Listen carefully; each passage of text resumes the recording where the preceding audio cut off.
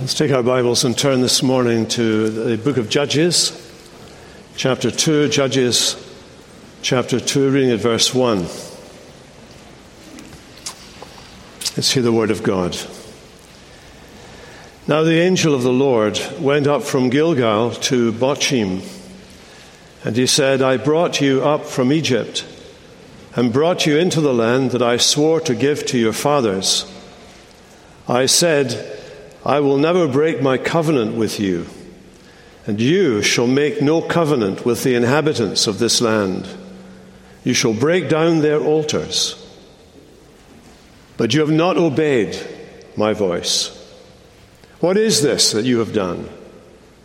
So now I say, I will not drive them out before you, but they shall become thorns in your sides, and their gods shall be a snare to you. As soon as the angel of the Lord spoke these words to all the people of Israel, the people lifted up their voices and wept, and they called the name of that place Bochim, and they sacrificed there to the Lord. In the name of the Father, and of the Son, and of the Holy Spirit. Amen. One of the things that I think I'm going to have to be repeating as we go through the book of Judges has to do with how we transpose what we read there to the world in which we live today. As we read the Old Testament, it would be quite wrong for us to apply the lessons we learn there from ancient Israel to the national or political entity, any national or political entity, today. No contemporary nation equates with Old Testament Israel. Now, there have been times when that equation has been made in the minds of the church, when it was the dominant force in a nation or on a continent, as in Europe. A confusion occurred between the church and the state, if you will. Jesus made that distinction very clear when he said to Pilate, my kingdom is not of this world. If it were, my servants, my disciples, would be fighting you right now. But they weren't. Jesus is making very clear that when we think about Israel then and Israel now, we are not to think of any nation you know, any nation there is. I mean, there was a time when England thought it was a holy nation. Did those feet in ancient times walk upon England's mountain, whatever it was? It's English, I never memorized it very carefully. But there was a time when England thought it was the holy nation. And I think there was a time when America thought that because Christianity was its dominant religion, although not exclusive religion, its dominant religion, that it was, by definition, a kind of Israel, a light shining on a hilltop. A picture, by the way, used of the church, not of any nation than the church, other than the church.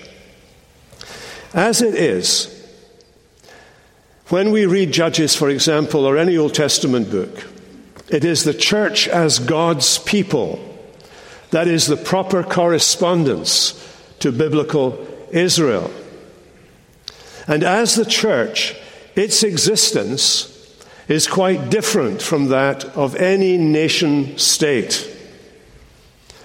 Its warfare, for example, and its weapons are not physical, material, iron, or technological weapons. They are spiritual. The armor that we put on is the whole armor of God, we read about in Ephesians 6. The enemies that we face are not flesh and blood. They're principalities and powers.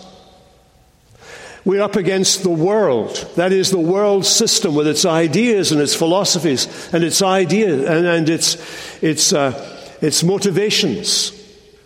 The world, the flesh, That is, the enemies that are within us, and the devil who manipulates those enemies within and the world without in order to trip us up and do us damage.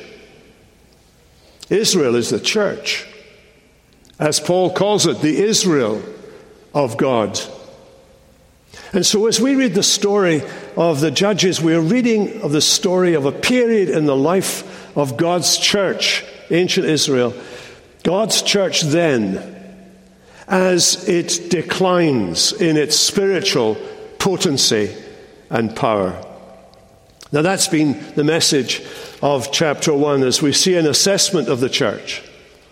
And as we read that first chapter, we learned last time two important life lessons. First of all, that the success of any work of God, whether it's inside of us or outside by the church, is directly related to our dependence on God and our obedience to His Word. So in chapter 1 we learned of some successes at the beginning of this great enterprise of taking and populating the promised land. We saw the people inquiring of God. They were waiting on God for instructions. God told them that they should follow the lead of the tribe of David. David hadn't come along then, but the tribe of Judah was the tribe from which David would come, Messiah would come, and it's the tribe of Judah that leads the attack, and they are successful. They take two of the large cities of Jerusalem and Bethel in the promised land. And the lesson for us from that as Christians is that we too can call upon God's name, and we can trust that God will hear us from heaven and answer our prayers. Let me read to you from 1 John chapter 5. This is the confidence that we have towards Him, that if we ask anything according to His will, He hears us. Take that home with you, and you can lie on that as your pillow this evening. Any success in the work of God is directly related to our dependence on God and our obedience to God. And then the second thing we learned was that the failure of a work of God, either within us or in the church and the world, lies in direct relation to a people, God's people, doing, quote, all that the Lord commands. You see, these Israelites, they were selective in their obedience. They thought if they did this and this, they didn't really need to do that. Those were indifferent things. As long as they did these things, these are the main points of what it means to be holy and live a Christian life. If I'm doing those things, everything is all fine. Doesn't matter what I'm neglecting or ignoring or overlooking.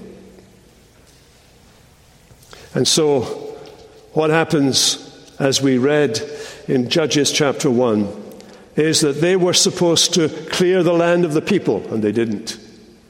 They were supposed to destroy the theological infrastructure of pagan religion in Canaan, and they didn't. And when we glance at the account of their actions in chapter 1, in the end, all seems to descend into farce. Judah takes Jerusalem.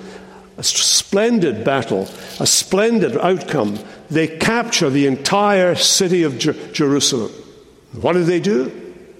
They let the Jebusites, the inhabitants, remain with their pagan ways.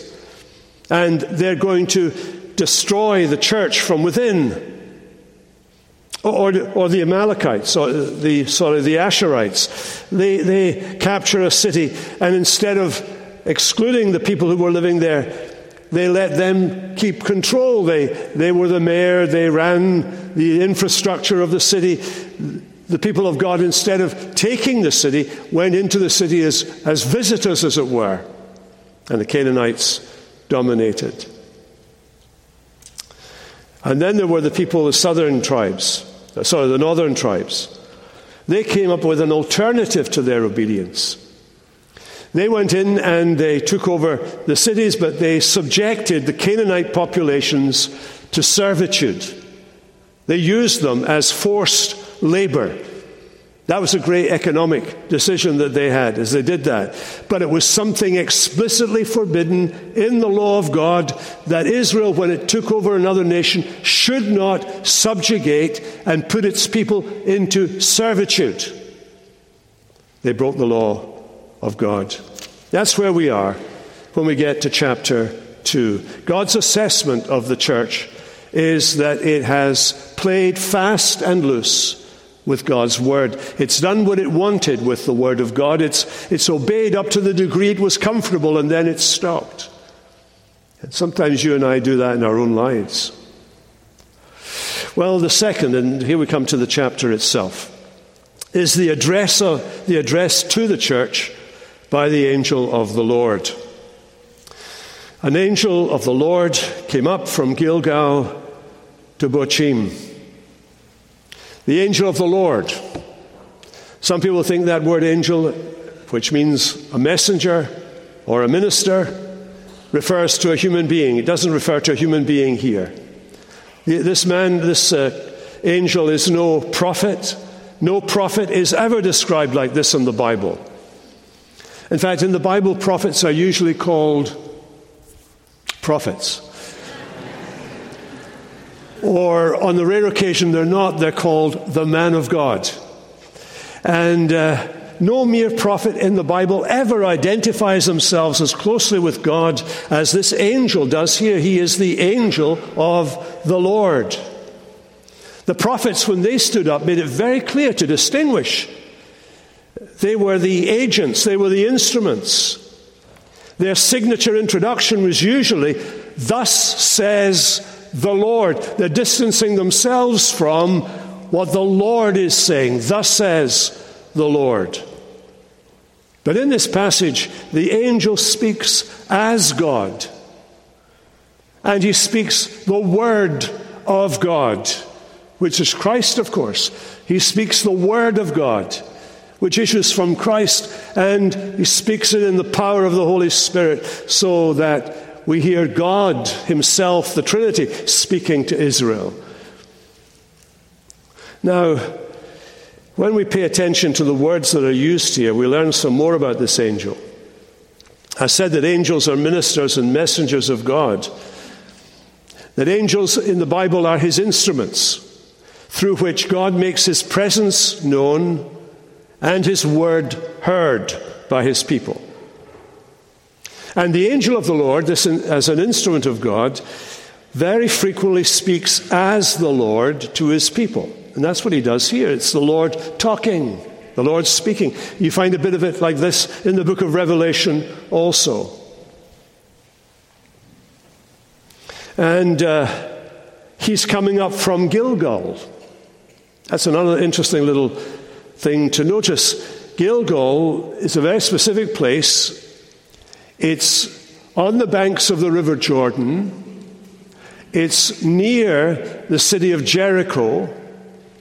It was the place where Israel, after wandering in the wilderness for 40 years, when they crossed the River Jordan, remember, on dry ground, they landed on the other side and they took great rocks out of the riverbed while the water was out the road, and they made a circle of these great rocks as a memorial to the point that this was the point where Israel had crossed the Jordan into the Promised Land, Gilgal. And it was there that when they had arrived in the city of Jericho, a well-protected garrison was the first great hurdle they had to cross. That as Joshua was out in the field one day looking at the city and wondering, how do we take this great city? He saw a man, and he asked the man who he was, and the man replied that he was the commander of the Lord's army. And Joshua was a bit interested. He went a bit closer to the man, and he said, "Tell me more about who you are." He said, "I'm the commander of the army of the Lord, and I've come to you Joshua realized he was in the presence of the divine, and he fell down on his face and he worshipped God. And the angel said to him, or he said to the angel, "What does my Lord have to do to his servant? What do you want me to do, Lord?"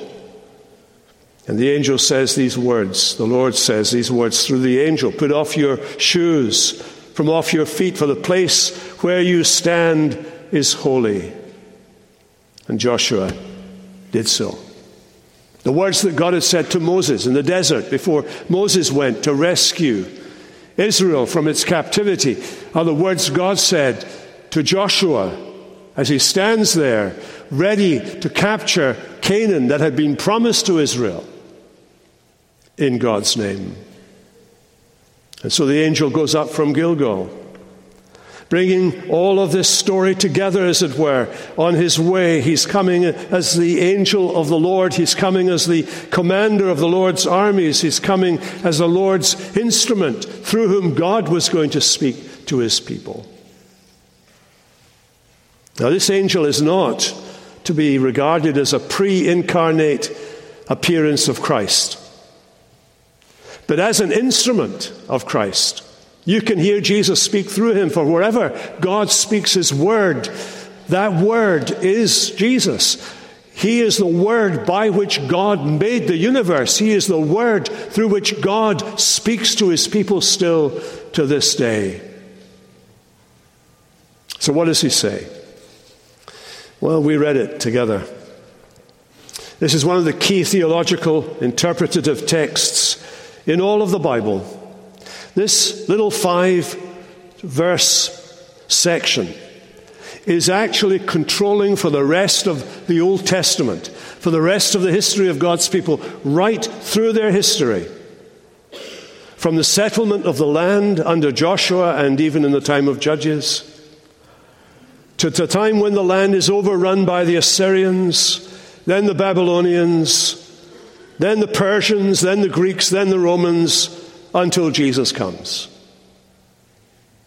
And we're going to learn that today's sins, whether they're your sins or they're the sins of a congregation or a church, today's sins by the church have generational consequences. So let's listen to God's word. He's speaking. "I brought you up from Egypt. I brought you into the land that I swore to give to your fathers. This is the land that I was talking about to Abraham when I entered into a solemn covenant with Abraham.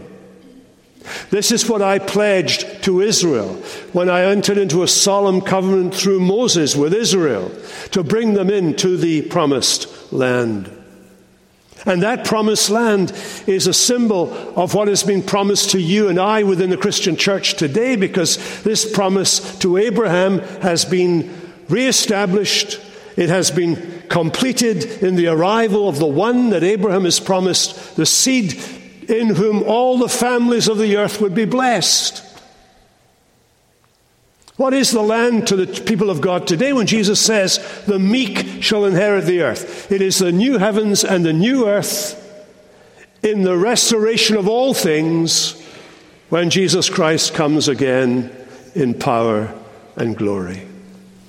The God who had made the promise has brought them into the promised land. The God who has made the promise will bring you and I into the promised land of New Jerusalem, the new heavens and the new earth. In other words, the emphasis at the very beginning of this passage is God keeps his word. God does what he says he will do.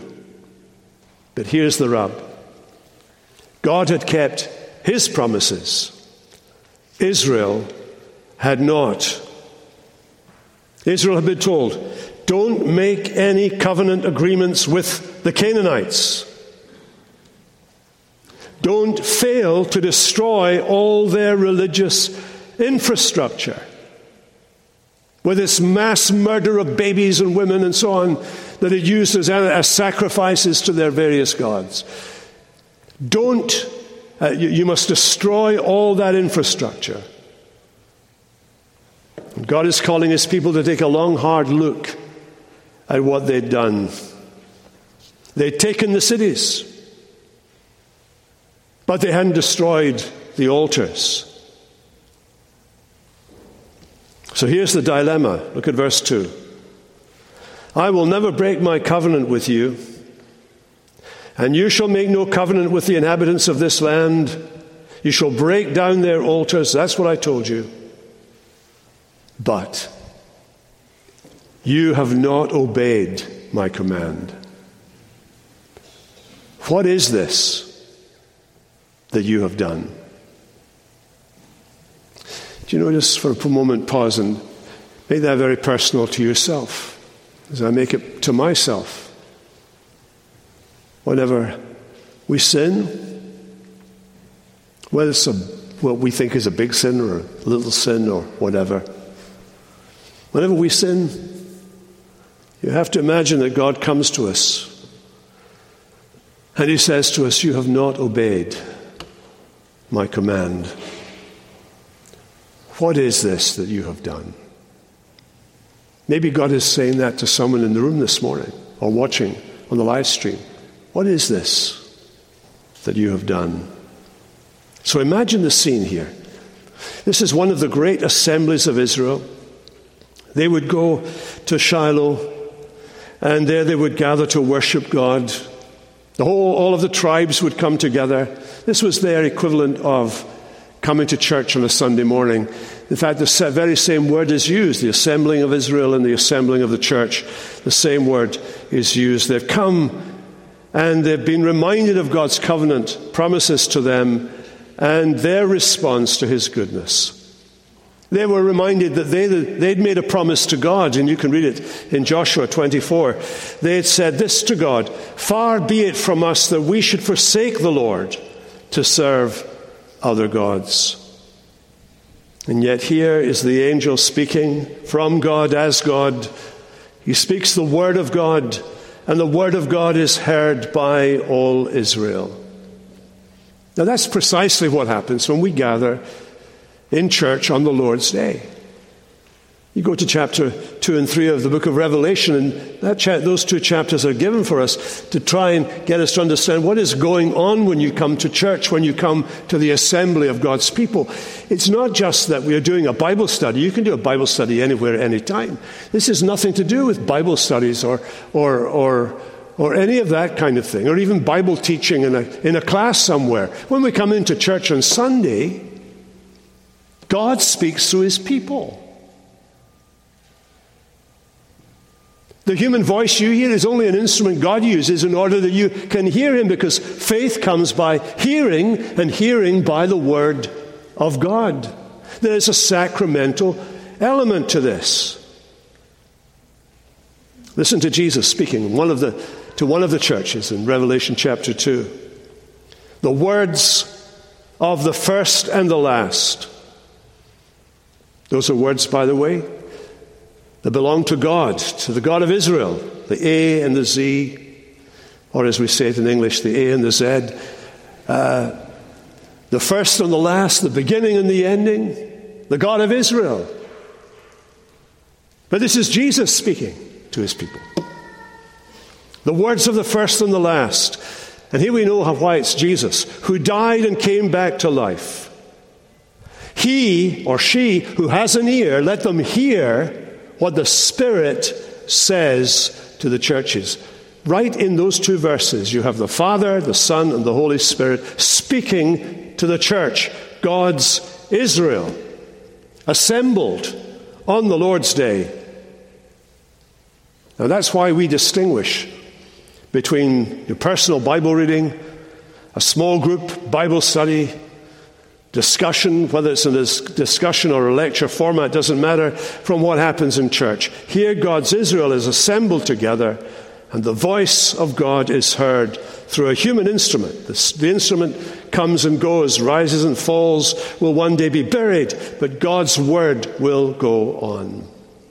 That's why in our Reformed confession we say this: the preaching of the word of God is the word of God. And so as we are here in this room this morning, God is speaking. He's speaking to me. I don't know what I'm going to say next, which is sometimes very apparent. And he's speaking to you and he's speaking to us. The Word of God comes to us. And what does God have to say to us today?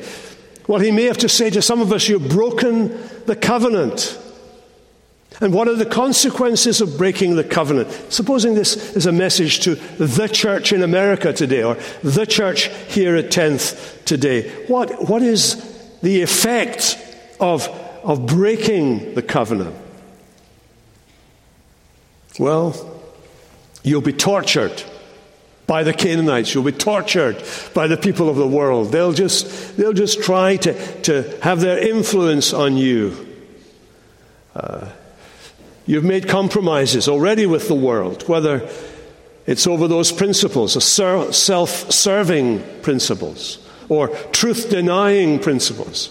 And by the way, you can't take those elements, self-serving, truth-denying, and say them of one group and not of another group. These things are to be found in every group, every party, every theory, every philosophy that there is going around today. And so you're left without the protection of God. What have you done? What have you done? And he gives the verdict. They shall be a thorn in your side, and their gods shall be a snare to you. Well, thirdly, and briefly, what was the affect of this sermon on the congregation of Israel? And I say affect, not the effect of the sermon. The affect has to do with what they did. And there was a spontaneous and unanimous reaction. Everyone seemed to be carried along by everyone else's emotional response to what God had said. And superficially, at least, it looks hopeful. They lifted their voices. Did they confess their sin? We're not told, but it's a possibility. They wept. Their tears were joined with their voices. They offered sacrifices. They did some religious stuff. Part of religion is good in this sense. They did religious things. Maybe they offered sacrifices to God, a burnt offering or whatever it might have been. Or maybe the word sacrifice there is they gave up something for God. So there were words, and there was weeping, and there was worship. Now it's true that true faith responds to the Word of God in confession of sin, in contrition of heart, and in consecration of life. True faith listens to the law of God and says, the law of God is good. I should do it. True faith loves the law of God because it's a way of showing God that we are His and that we belong to Him. And therefore true faith is able then to embrace the forgiveness of God that is offered in the gospel. But these people were not doing that. Did they repent towards God? I'm going to spend a moment or two on this word repent. The most misunderstood, the most ill-used, and the most abused word in the evangelical vocabulary today. Let me explain what I mean. What biblical repentance is not. Words, even right words, are no sure mark of repentance. Saying sorry when you've been exposed or it's been exhibited publicly where your sins lie, like for Israel here. Saying sorry is a mark not of repentance, but of regret.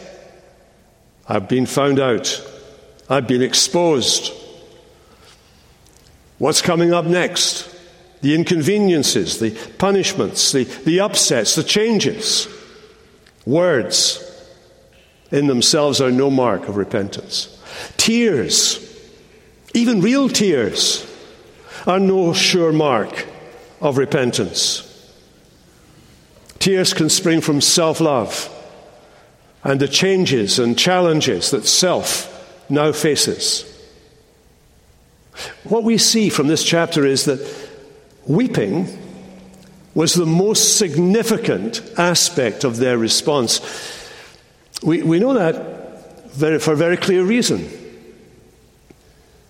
It was the preeminent thing. They may have called upon God and they may have sacrificed, but the central thing they did, that is the thing that is remembered about the occasion, is their weeping.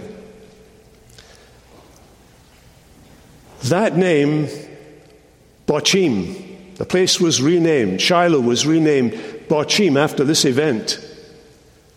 Bochim means weepers. Not creepers, weepers. Weepers. Weepersville.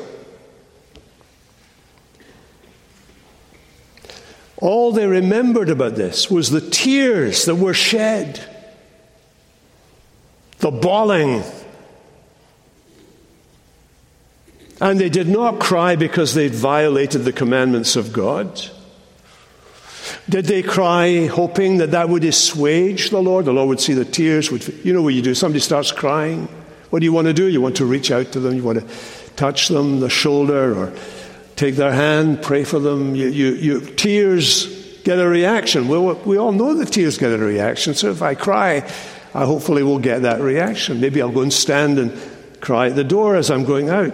And this time not because you've stood on my toe. I guess it's a really ancient song now. Tracy Chapman has a song, and in which she talks about this kind of thing. She talks about the kind of things people would say. Sorry. Forgive me. I love you. Just wrote things that people would say.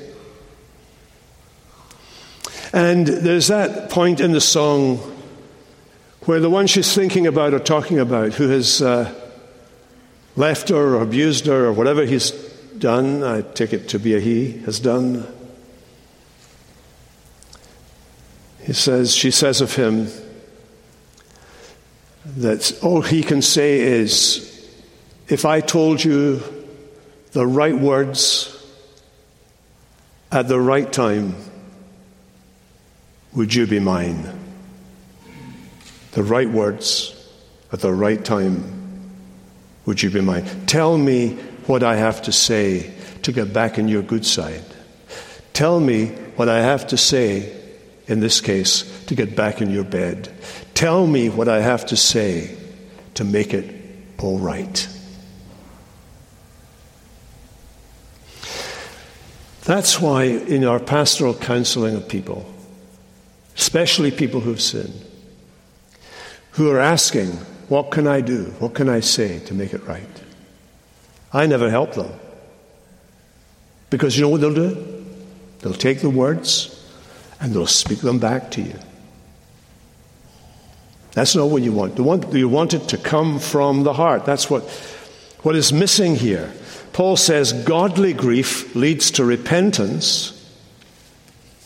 Words and tears and sacrifice aren't bad things, but real repentance is not tearing your garment, it's tearing your heart. It's fully exposing yourself. True repentance is being able to say, I sinned against you. That brings a punishment by law. Gladly, I'm going to take that punishment. I deserve that. I'll take it. Because that's what I deserve, for you to have justice. And for me to experience the punishment I deserve. Because I realize the seriousness of what I've done to you. None of that was true of Israel. You just need to read the rest of the chapter. There was nothing changed in them. For all their words and their tears and their sacrifice, they just kept on doing what they would do. There was no heartfelt repentance. Repentance is to change your mind, change your heart, change the direction of your life. It is a thoroughgoing change that goes right down into the very fiber of your being. It doesn't happen in a moment, and it certainly doesn't happen by you saying, I repented.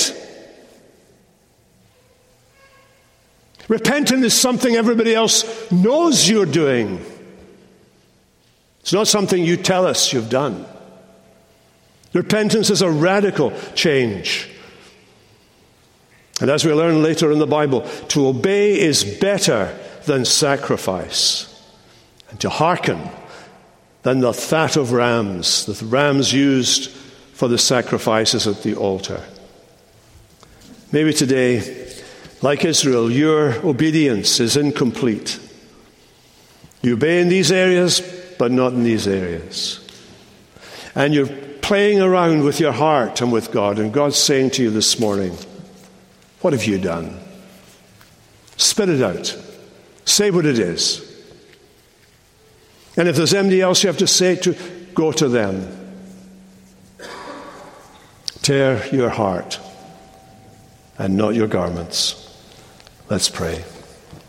Lord, we pray as we hear your word this morning, that word would go to the very depths of our hearts, that we would take it as a word to the church here, a word to the church in America, a word to us as individuals to be killing sin before sin kills us.